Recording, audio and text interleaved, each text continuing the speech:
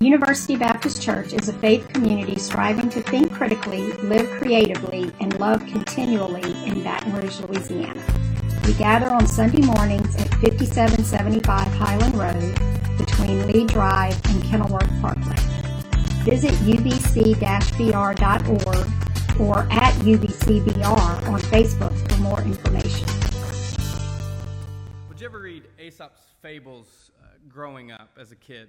You know the more famous ones, the lion and the mouse, the tortoise and the hare, the goose and the golden egg, the crow and the pitcher. The ancient Greco storyteller told simple stories with big lessons. But one of his more famous sayings is, "After all is said and done, more is said than done." Oh, the profound wisdom that we can get too busy talking and not actually doing in our lives. After all is said and done, more said and done is classified as an apothegm. An apothegm joins the club of words that are not pronounced in the way that you think they should be spelled. Another word on this list is the word sherbet. I mean, it should be spelled the right way, but it's not spelled the right way. Sherbet is not spelled the way you think it should be spelled, along with words like kernel and the like. Okay, I'm just frustrated with this, and our linguistic majors in here know exactly what I'm talking about. Apothegm comes from the Greek word that means something said or spoken clearly. And so we've been in this series looking at some of the most simple statements in our life that change everything. Simple statements like this morning we'll look at, I see in you. And for this, we take a look at the book of Acts chapter 9, verse 10. Let me lay the groundwork for our story. When we're first introduced to the character Saul, he is a zealous persecutor of the church. The church experienced immeasurable growth in its early days, and Jesus' followers were expanding and diversifying and ministering and developing an authentic community and growing exponentially. But all that comes to a halt in chapter 6 when we learn that the beloved deacon Stephen is arrested by the synagogue rulers and the Sanhedrin. They falsely accuse him of blasphemy. They drag him out of town and they stone him to death. And we're told that the narrator, by the narrator of Acts, that as the people were stoning Stephen, they laid their cloaks at the feet of a man named Saul of Tarsus. There he approved their religious motivation in killing Stephen. Saul was zealous persecutor of the church, who only grew stronger when given the authority to go house to house, village to village, dragging Jesus' followers away to prison, and some to certain death. And as if the narrator didn't capture Saul's religious, righteous hatred for the church, chapter 9 begins in this way. Meanwhile, Saul was still breathing out murderous threats against the Lord's disciples. From his very words, we learn that Saul came from a great family, both a Roman and Hebrew citizen. He went to the best schools, studied under the best rabbi of his day, and he was an expert in the rabbinic law. He was legalistically faultless. So what does such a righteous man do when he sees a growing threat of heresy within the Hebrew faith? He fights back with the so-called fervor and passion of God. I imagine he thought himself in the same class as some of the ancient prophets who were before him. How could he see himself any different than Elijah, who called the people out of their apathy and their divided faithfulness to God? And as we turn to chapter 9, we learn that Saul is on his way to Damascus to round up the ringleaders of this rebel band of Jews that claimed to follow Jesus of Nazareth, the insurrectionist heretic that had been crucified in Jerusalem years earlier. But what Saul didn't expect was to meet Jesus on the road to Damascus. The man stopped dead in his tracks and is blinded by the leader of the people he is persecuting. Saul literally is thrown off his horse by the blinding light of Jesus' glory. And the men who are with him, they take him to Damascus, where for 3 days he did not eat or drink, but sat in his blind dismay. And verse 10 states, in Damascus there was a disciple named Ananias. The Lord called him in a vision, Ananias. Yes, Lord, he answered. The Lord told him, go to the house of Judas on Straight Street and ask for a man from Tarsus named Saul, for he is praying. In a vision, he has seen a man named Ananias come and place his hands on him and restore his sight. Lord, Ananias answered, I have heard many reports about this man and all the harm he has done to the holy people in Jerusalem. And he has come here with authority from the chief priest to arrest all who call on his name. Let's be honest. If you were Ananias and God were to come with you with such a message to go and help this murderous man who has been oppressing your people and was on his way to make your life a living hell, your response would be something along the lines of, we have a bad connection. Can you call back later on? None of us would want this call from God. It's not every day that God of the universe comes to you in an audible vision. It's especially not every day that Jesus comes to you and asks you to risk your life for the sake of caring for a man who was on his way to have you and your fellowship in the church arrested and possibly stoned to death. Ananias' concerns are legitimate. And yet Jesus says this in verse 15. But the Lord said to Ananias, go. This man is my chosen instrument to proclaim my name to the Gentiles and their kings and to the people of Israel. I will show him how much he must suffer for my name. Then Ananias went to the house and entered it. Placing his hands on Saul's eyes, he said, Brother Saul, the Lord Jesus, who appeared to you on the road as you were coming here, has sent me so that you may see again and be filled with the Holy Spirit. Immediately, something like scales fell from Saul's eyes, and he could see again. He got up and was baptized, and after taking some food, he regained his strength. This is one of the most fascinating stories in all of Scripture. Saul's story began in one way and takes a completely 180-degree turn. From an ardent tyrant against Jesus' church to a new follower of Jesus in a matter of days. And you have to love the story's literary imagery of Saul being struck blind by Jesus. And when the time was right, the blindness falls off him like scales from his eyes. Saul's blindness is a tremendous metaphor of his ambition, his self-righteousness, his convictions, and his misdirection. And while his blindness did not come until he encountered Jesus on the road to Damascus, the recognitions of his wrongs, the regret of what he had been doing, has also left him blind in apprehension, in weakness, and in fear. You see, I think we all can relate to Saul, either his blindness before or during Damascus. And for many, we become so blinded by our ambition for more, for success, for power, that we don't recognize the self-righteous and misdirected path that we head on. We can get so caught up in who we think we are, the success that we've had, the dreams that we desire, that we don't realize that we are blind in our own zealous ambition. The blindness of ambition can leave you feeling woefully headstrong, immune and invisible to vulnerability, and impervious to anyone else. And still for others, we're the opposite. We lack all the confidence in the world. We don't believe in ourselves, let alone our skills, our contribution, our worth, and we are blinded by apprehension. And that's a tough place to be in which you can't believe in yourself, who you are, and the value you bring. And the blindness of apprehension leaves you feeling weak and vulnerable and worthless and directionless. And these are very profound, contrasting blinders. One can lead us to a place where we really don't need to go, while the other might incapacitate us to move forward when we'd rather just stay still. See, the blindness of ambition, apprehension are remarkable, powerful forces at work within our soul and within our mind. And yet there is something more powerfully at work in this story that is greater than the blindness of ambition and apprehension, which is the triumph of unconditional love.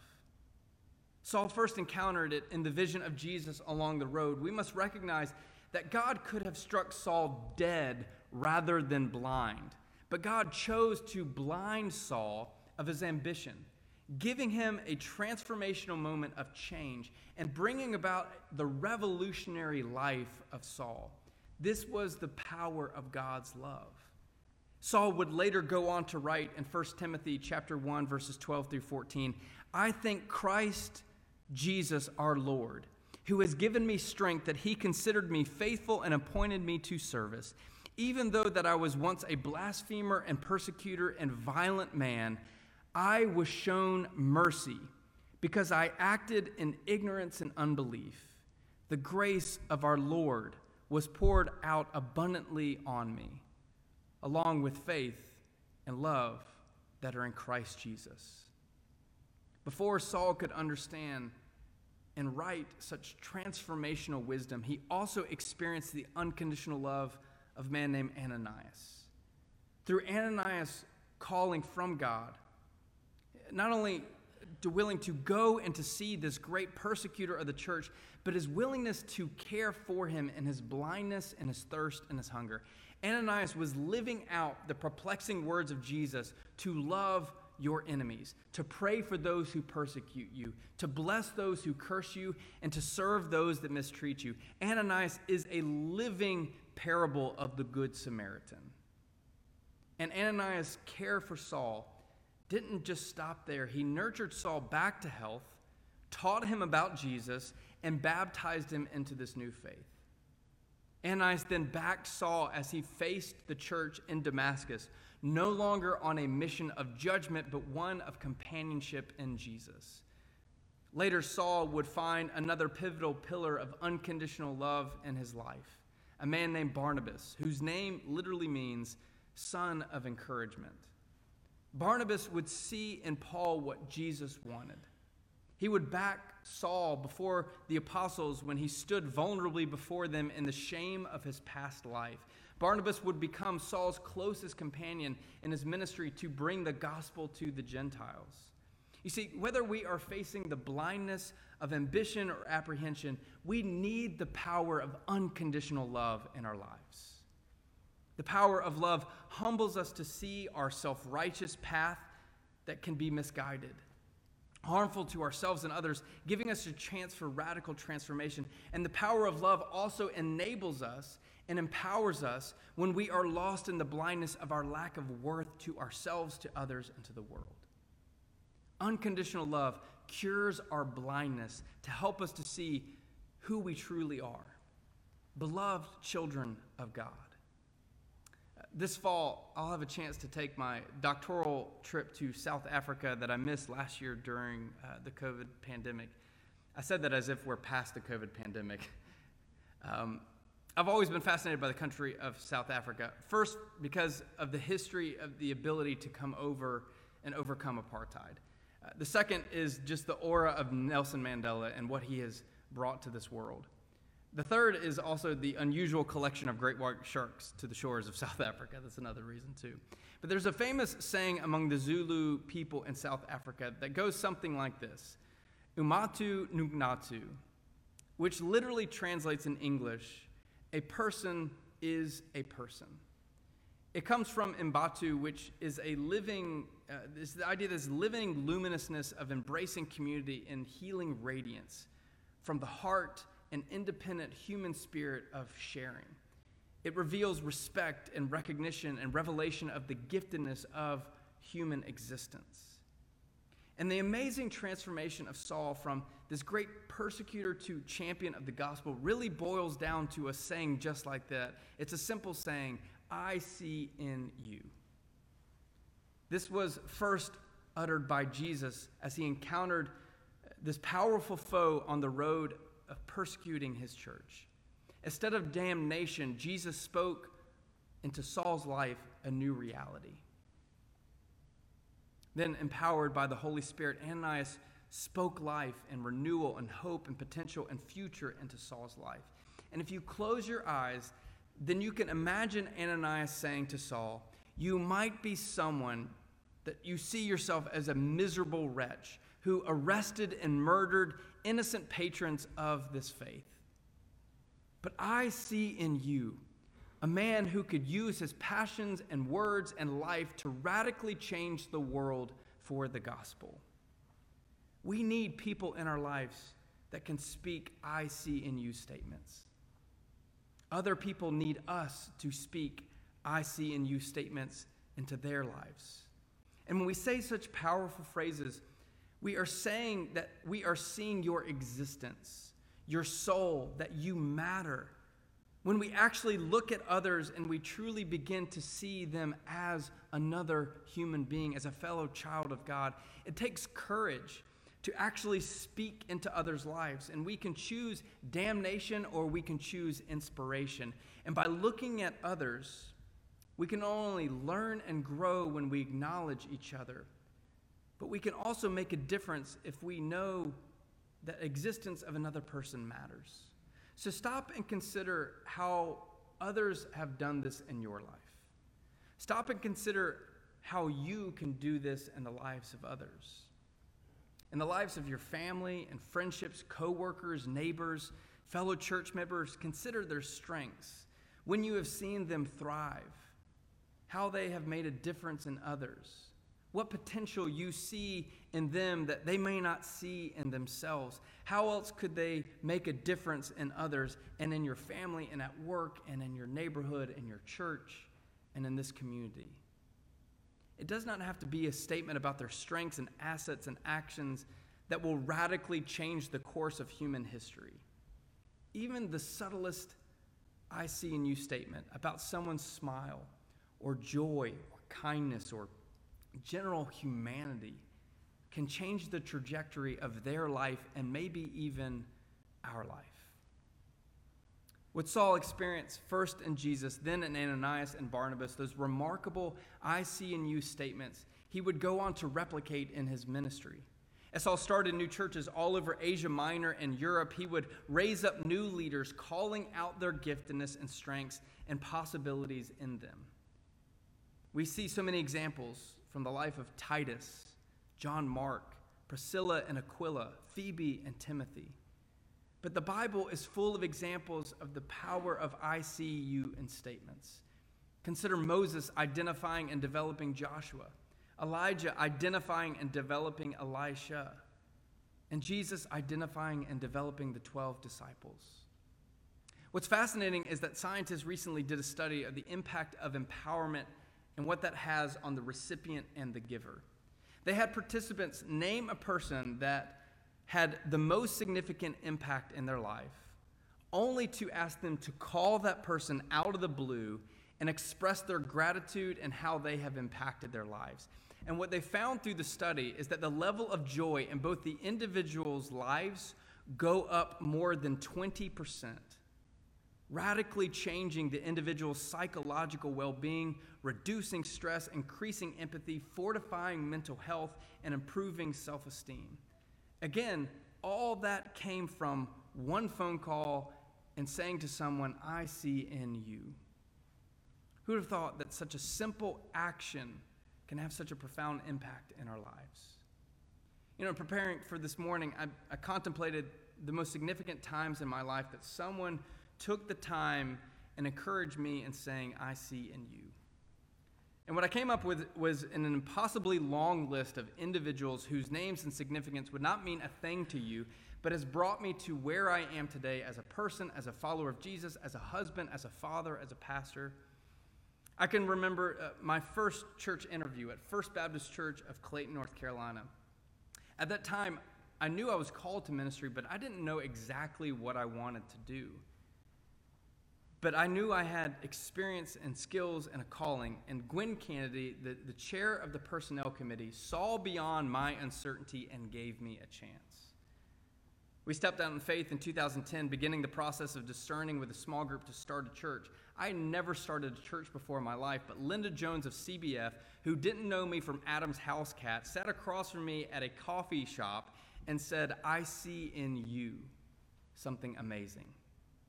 A few years later, as I was starting a church with CBF, Bo Prosser and Harry Rowland called me out of the blue and asked me if I would take on leading church starts for CBF Global. What they saw in me was my ability to help countless others discern their calling, starting over 20 churches across the country and helping so many other churches.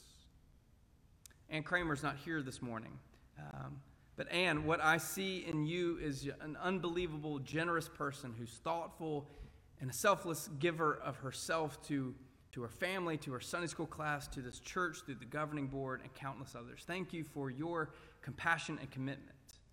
Michael Cavanaugh, what I see in you is a deeply profound thinker who sows seeds of wisdom and insight into every situation. Your commitment to consider all angles and empower others around us in this church to help us make smart decisions. Thank you for your foresight and understanding and compassion to the often unheard voices among us. Missy Epperson, I see in you these countless and tangible gifts of a leader, a person who knows how to make difficult decisions. And yet you have this ability to love and include others in ways that will directly impact their lives, like my family. We have felt loved and cherished and valued by your tireless invitations of welcome. Thank you for your direction and inclusiveness. Jarrett Wilbanks, I see in you an authentic person, an individual that is full of compassion and wisdom. You give to others maybe without even knowing the impact it makes. It means more than you know that you're willing to show up on a Saturday at 8 a.m. to set up a soccer field for families that will never know that you've done it. Now, I meant every single thing that I just said about each of those individuals. And honestly, stop and think about, how long did that take? Maybe 30 seconds to a minute. But I wonder how it made that person feel.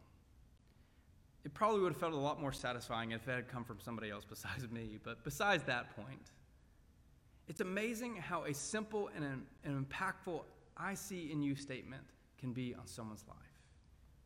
The Irish poet Margaret Cousins wrote, "Appreciation can make a day, even change a life. Your willingness to put into words is all that is necessary." Our invitation this morning is simple. Believe in the power of "I see in you." Looking for the positive qualities in the people around you, saying empowering messages to members of your family and friends and coworkers and neighbors, people in this community and within this church. You have the opportunity to acknowledge and reveal the strengths and qualities and capabilities of a person often they do not recognize within themselves. Often for the first time, you can help awaken the awareness of the qualities an individual may have not noticed or accepted before. And often within this newfound awareness, it builds self-esteem and empowerment to use their gifts. And so there's 3 simple things that we can do every single day: to notice, to speak, and to plant seeds of hope in people's lives. But Jesus challenges us from the scriptures to be a person of love. But he doesn't invite us to love others in our lives that will love us back, or those that are easy to love. Now, he says, even the people that have no direction in their life, the people that hate you, I'm calling you to love them. Jesus calls us to love others who are challenging to love. So consider the people in your life, their giftedness, their usefulness, and purpose that are hard to see. And in turn, imagine the impact your words of empowerment can be to them.